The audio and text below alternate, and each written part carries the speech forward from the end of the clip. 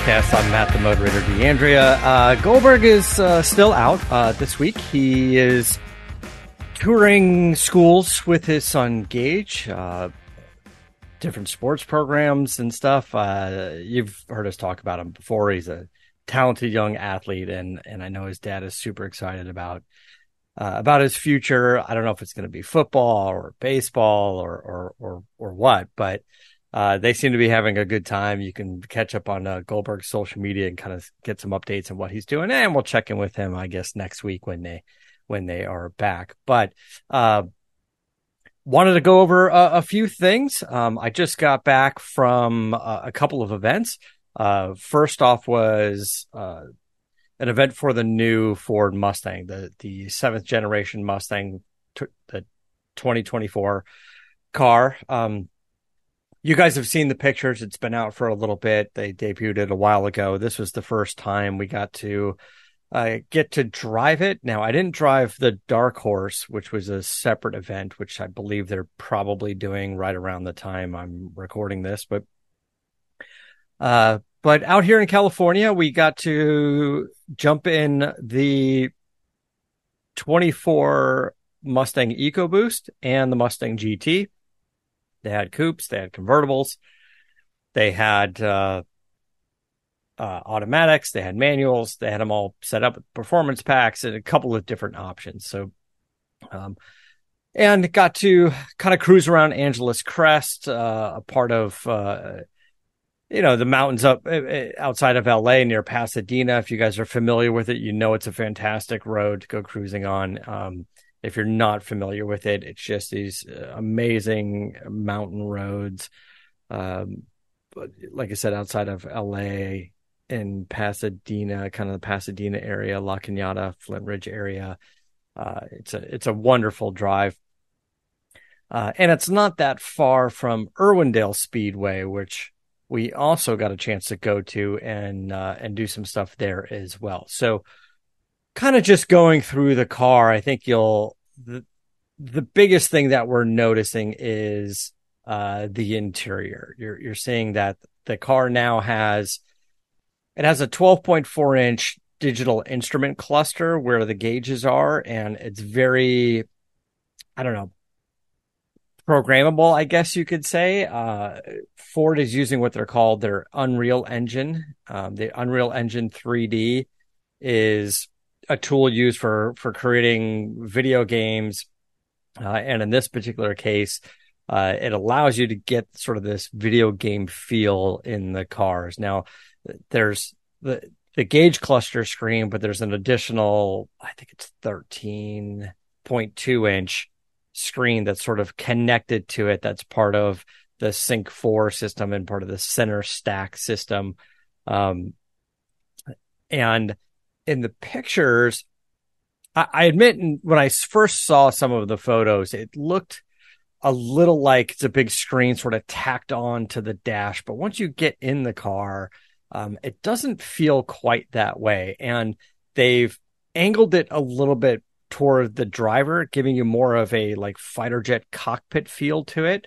And it actually works out pretty good. It's a pretty nice setup. The amount of information and data that you can get on the screens is cool, and it's kind of the direction that so many cars are going in. I guess it's going to be a little bit of a learning curve for maybe old school Mustang purists. I don't know. For me, I didn't mind it. I thought it was fine. Using it is good, right? So I guess what I'm saying is its usability is better than its physical execution, like how they laid it out. But for me, it worked out pretty well. And there's a number of cool features that you can do on it as well, and you can customize the different modes.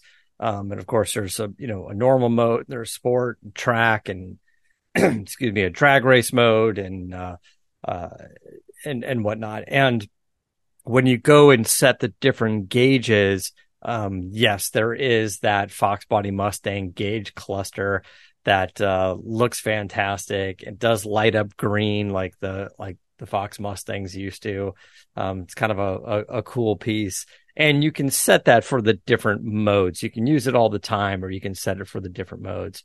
Um, there's a handful of other features that you're going to see on the car as well. A feature that they call exit warning, which is like if you pulled off to the side of the road or you just parallel parked or whatever, and you're about to get out of the car, if someone on a bicycle or jogging or whatever comes by and there's a warning so you don't hit them with your door, which is, I guess good.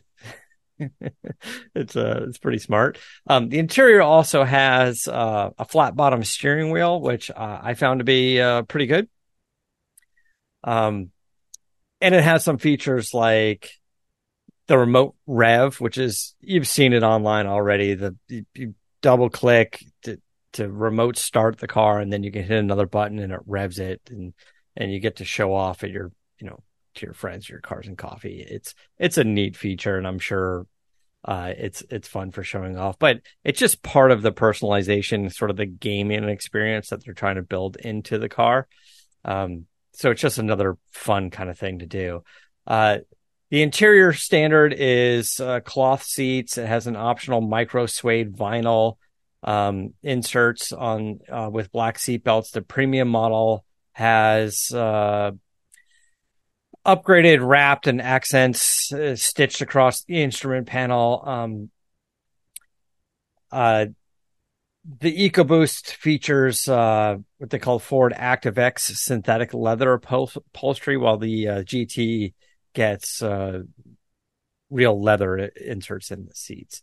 Or you can get the full leather steering wheel as well on some of the more option models. There's a whole bunch of different colors, different wheel options, different brake options.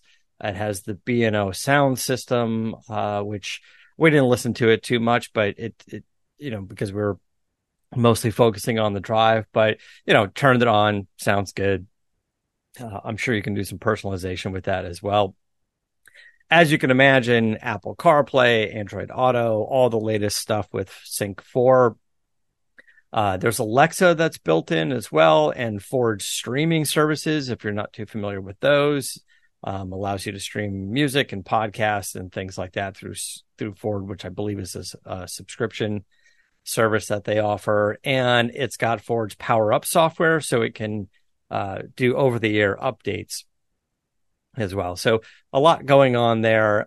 As far as the exterior design, they did a good job on this. I can see for the different trim models, there were some things going on with the front end with a lot of black plastic and stuff. And I was just kind of looking at the different versions and trims of the car going, maybe that would be better a little bit better as body color, and maybe, a gloss black or a matte black, and just kind of looking at how I would probably do things on my own if I was doing it. But it's got some features built into the design that are meant to be a throwback to the original 60s car. It still has the tri-bar LED headlamps and the tail lamps. It has kind of a wider looking stance to it, especially from the rear, which is good, although the car isn't physically wider. The roof line has been changed a little bit. It's been optimized to make it easier getting in and out of the car on a track day with a helmet on. That's it's thoughtful. I like that part of it. Optimize aerodynamics. That's been a big part of what they've been doing on the cars as well. You might have seen a few videos and stuff pop up online about the giant wind tunnel that they built, but having sort of aerodynamic tested on the car with this new kind of chiseled design is pretty cool. It makes it a little bit quieter, less wind noise, a little bit more fuel efficient, a little bit higher performance. And I actually spent a little bit of time in one of the EcoBoost convertibles, and I forgot that I was in a convertible. The top was great. It was quiet. It's sealed up. I think you're only really going to notice until you really get to high speeds. And I was doing, I don't know, 70 or 75 on the freeway at one point, and still didn't really notice it. Yeah, so it's looking pretty good. Now we also have a couple engine options as well. We have the EcoBoost 2.3 liter 4-cylinder that is, I believe, 315 horsepower. We have a new generation, fourth generation Coyote V8. It is 480 horsepower, but with the active exhaust, it's 486 horsepower. So chances are, if you're getting the V8 engine, you're going to get the performance pack with the active exhaust. So it's 486 horsepower and 418 pound-feet of torque. It's got the GetTrack 6-speed transmission. I believe the Dark Horse does step up to the Tremec transmission, which is the 500 horsepower car. I don't have all the information on that. I didn't get a chance to drive that car. Like I said, that's a different event. You can get it with the 10-speed automatic or a 6-speed manual. The EcoBoost, it's not slow. I mean, by any means. Like, that was a peppy little car. Like, we hit Angeles Crest in that thing as well, and that was fun. I grabbed one of the EcoBoost convertibles with an automatic, and really nice to drive. And then later I switched it to the GT with a manual. The performance pack on these cars includes a strut tower brace, a Torsen limited slip differential. You can get an optional MagneRide suspension. It also includes wider rear tires and larger brakes. It's a 390 millimeter front, 355 millimeter rear Brembo brakes. The GT Performance Pack offers brake ducts for enhanced cooling. It's got an engine oil cooler, and you can get the Recaro seats as an option, and of course the active exhaust. It also has rev matching as well, which you can turn on and off, like I kind of have in my Mach 1. Now, the Coyote engine, which is interesting about it, is it's got a new intake system, and it's got dual throttle bodies on it. So the look underneath the hood is good. It's better.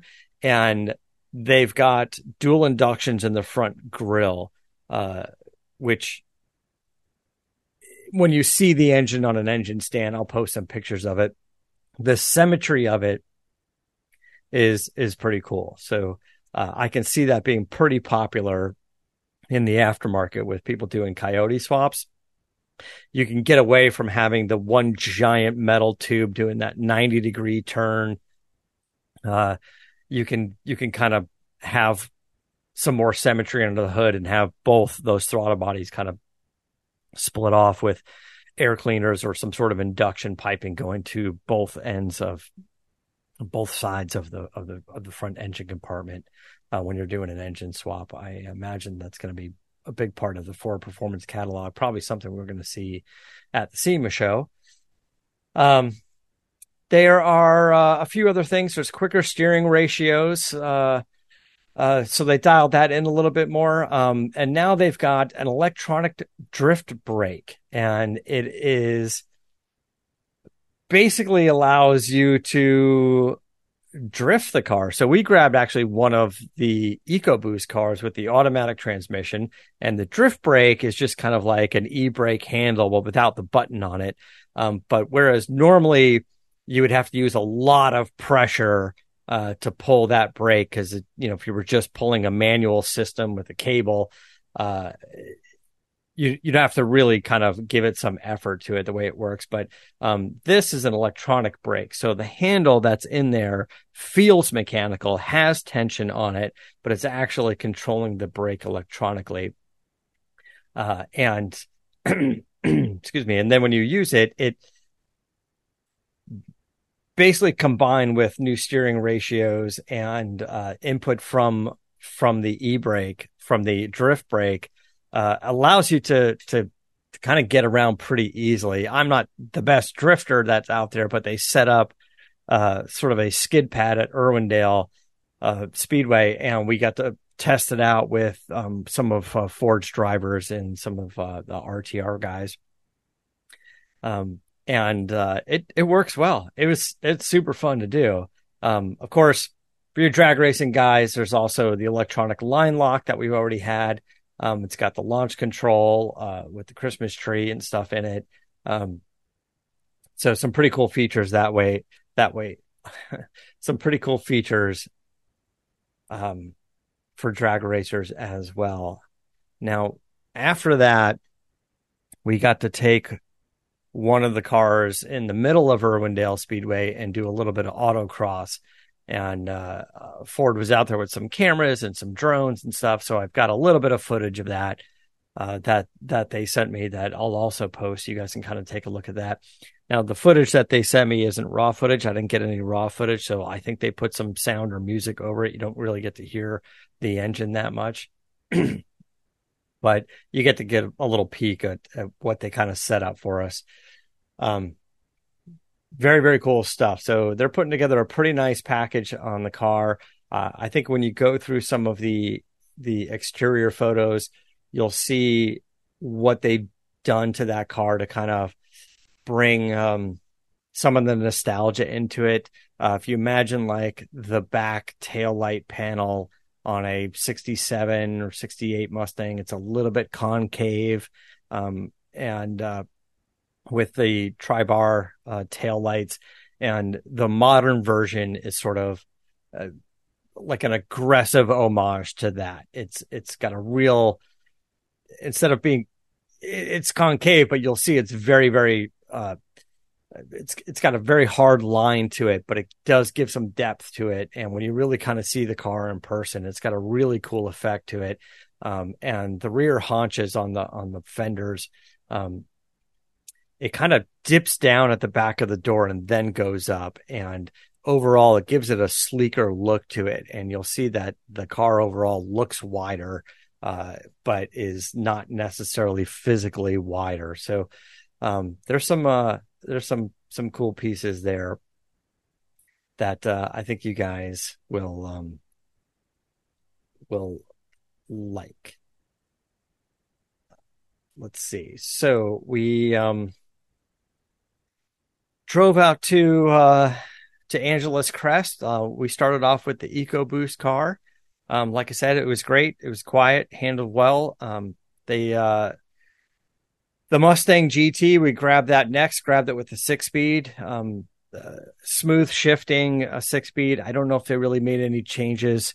Probably dialed in a little bit the clutch feel, the pedal feel, the shifting feel, but it was good. It was smooth. I know some of you guys that have highly modified Mustangs with that transmission are seeing a few issues if you're putting big superchargers and stuff on it. I don't know if there's been any changes to it to make it any stronger. We didn't get a chance to really get into that too much with the engineers that were there, but I'm sure we can start digging into something like that soon. And like I said, the Dark Horse, I believe, is going to have the Tremec transmission. So that will already be sort of the beefed up version of it. Taking the GT out on Angeles Crest, super strong car. That engine is fantastic. Like I said, it's going to be super popular in Coyote swaps. Both engines were great. The GT had a good feel to it. Massive brakes, really felt great as we were going through Angeles Crest, taking some of those turns. It was a nice day. It was during the week. It was kind of during the day. We kind of started off early in the morning. And so we were lucky enough that when I drove on the way up, there was nobody else out there. Certainly no traffic like slowing us down, and kind of got us, gave me the ability to kind of stretch its legs a little bit. And then I had somebody with me. They paired up 2 people per car. And then the other person drove on the way back. We ran into a little bit of traffic, but kind of got a good feel for the car. Like as I was riding passenger, I got to look a little bit more into some of the features of the touchscreen and the Sync 4 system, and the graphics that they're using, and this cool feature where the car is up there and you can just kind of drag it with your finger and spin it around. Some pretty cool features like that. But overall, a fantastic car, like Mustangs have always been. It's a great jumping off point for performance modifications. Like we said, both engines are super solid. The EcoBoost now 315 horsepower, 350 pound-feet of torque, and the GT is 480 horsepower, 415 pound-feet of torque. But with active exhaust, you get a little extra. It's 486 horsepower and 418 pound-feet of torque. Orders are coming in for the car, and it's been interesting. Whereas 50% of the orders so far, I guess 50% of the EcoBoost cars are coming in with the electronic drift brake. The Mustang GT and Dark Horse customers are ordering the manual transmission. 27% are getting the manual transmission. They've got some new color options for the EcoBoost and the GT. Shadow Black seems to be the most popular, then their Oxford White and Rapid Red. And for the Dark Horse, the media car that they use, the hero car, was that blue ember color. 39% of the people are ordering that. Honestly, I saw the blue ember in person at the LA Auto Show, and although a very unique color, I think I'd really like to see it outside. I didn't love it. But, like I said, maybe in the sunlight, it has a little bit more of like mystic chrome like we had on the Terminator Cobras some years ago. I believe the electronic drift brake, I don't know if that's available with the manual and the automatic. That's a good question. I believe it is. I think you can get that either way. Yeah, there was the exit warning feature. I'm just kind of going through my notes to make sure I touched on everything. I think it's a good car. I think they made some significant improvements to the interior. I like kind of what they're doing overall with it, and who knows how long we're going to have this before we get forced into something that we may not necessarily want, like some sort of hybrid or electric version. But for those of you that are interested in some of the specs, the EcoBoost with the automatic is 3,588 pounds, where the Mustang GT is 3,832. You want to save a little bit of weight, you can get the manual transmission. So a Mustang GT is 3,832 with the automatic, 3,827 with the manual. The convertible adds about 100 and something pounds. The automatic convertible comes at $39.91, and I'm sorry, the manual is $39.91 and the automatic is $4,012. Now the Dark Horse comes in at $39.49 for the manual and $39.93 for the automatic transmission. So it's a little bit heavier than the Mustang GT, and I'm guessing it's because it has probably a larger wheel and tire option, probably larger brakes, and so you're getting some performance items that happen to weigh a little bit more. So again, we can break down the details of that at another time. But overall, just a cool car. It's got a great look to it. I personally am not running out to trade in my Mach 1. I like my Mach 1. I like the style of that car. I like that it's kind of got the best of Mustang GT and Bullet and GT 500 and GT 350, even before the modifications and stuff that I've done to the car. Between its big brakes and the Magna ride on it. I like the car. Not looking to upgrade it anytime soon. I don't know if it was bone stock, would I pick up the 24 Mustang? I think the interior has some improvements. I think the electronics have some improvements. I'd really be interested in driving the Dark Horse, the 500 horsepower version.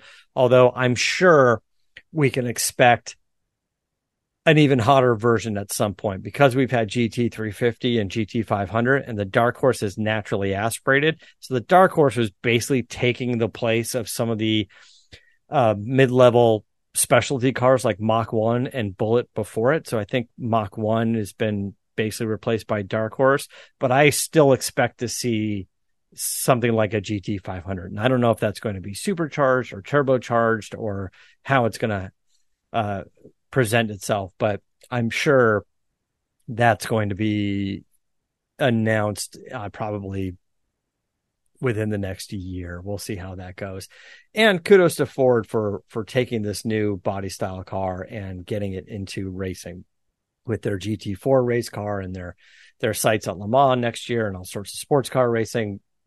And I think Von Gittin is already out there with the new body style drifting. I like Ford's commitment to getting into racing. So that part's cool. Now, the second half. So what I did next is I went to another event, which I was very surprised about. It was called SailGP Grand Prix, Sail Grand Prix. So this new organization, it's about 4 years old, and SailGP is basically Formula One racing for boats. But when I say boats, it's a lightweight carbon fiber catamaran on foils. So when these things start going in the water and catch a little bit of speed, the hulls of the catamaran don't even touch the water. They're just skiing like on this like a hydrofoil on this foil. It's a really, really cool design. Not too different than what you see in America's Cup, if you're familiar with that, but that I believe is just a single hull, where these are a catamaran design. There's now getting into these things, a little bit more detail on the boats is I believe they're all carbon fiber. They've got some titanium bits. They're very, very precise because this is a new organization. When they launched it, all of the teams and all of the boats were owned by SailGP. And then everyone was basically given a job, and with the intention that some teams will kind of break out on their own, like we see a lot in car racing. So this is the 4th year that they've been doing it. It's been growing. There's 12 events around the world, with some really cool locations, that you really kind of have to check out. They're going all around from Australia to I believe St. Tropez, and they were here in LA, and they're going to be kind of traveling all over. So it's pretty cool to see. So I was invited down by the group from SailGP, fantastic team, fantastic organization. We were down at like Port of Los Angeles, San Pedro area. They have a couple different ways you can watch the event depending on ticket levels. We were invited to a little bit of a, like, where their sponsor partners are, hospitality area. Everyone there, by the way, super top notch. Everyone that worked was pleasant. Everyone knew what they were doing, which it sounds simple enough, but you'd be surprised how many times we've gone to events and you just ask basic questions. Nobody knows where to park or where to go or what line to get in. And everyone there was super knowledgeable. And what a great event to see. So there's 3 races that we saw on Saturday afternoon. They run again on Sunday. It's a 2-day affair. you see these boats come by, they're going fast. I mean, with the wind that we had down there, they were probably going about 40, 45 miles an hour. I think the record so far is about 62 miles an hour. Just incredible to see.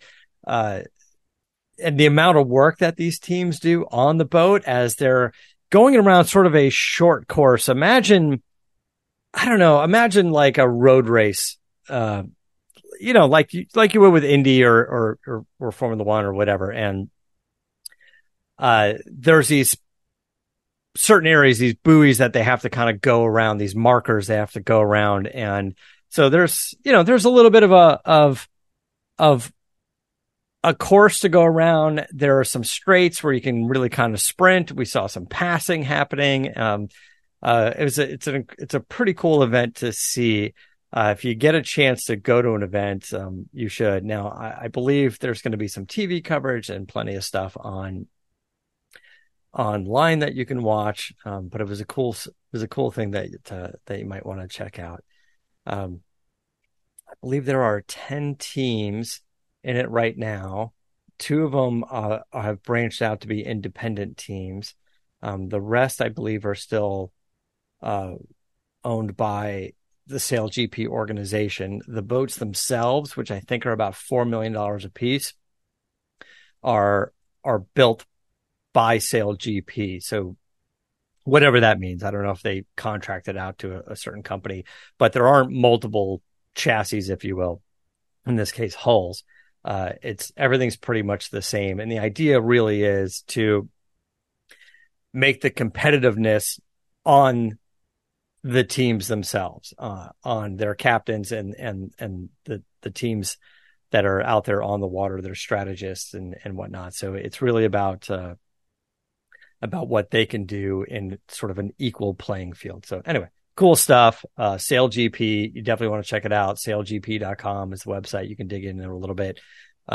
It was a lot of fun to see, and it was a great event. And I wish I could go to more events, but I'd have to travel around the world to do that, which isn't the worst idea. I'll tell you that. So that's kind of what's been going on the last couple of days. Mustang has been great. SailGP has been great. So I think we're just going to keep the show a little bit shorter this week, and maybe we'll catch up with Goldberg next week. Hopefully so. I think his trip's going to be done. We'll see how he liked that. I think that's it, man. So thanks so much. Until next week, keep the air in the spare and the bag in the wheel.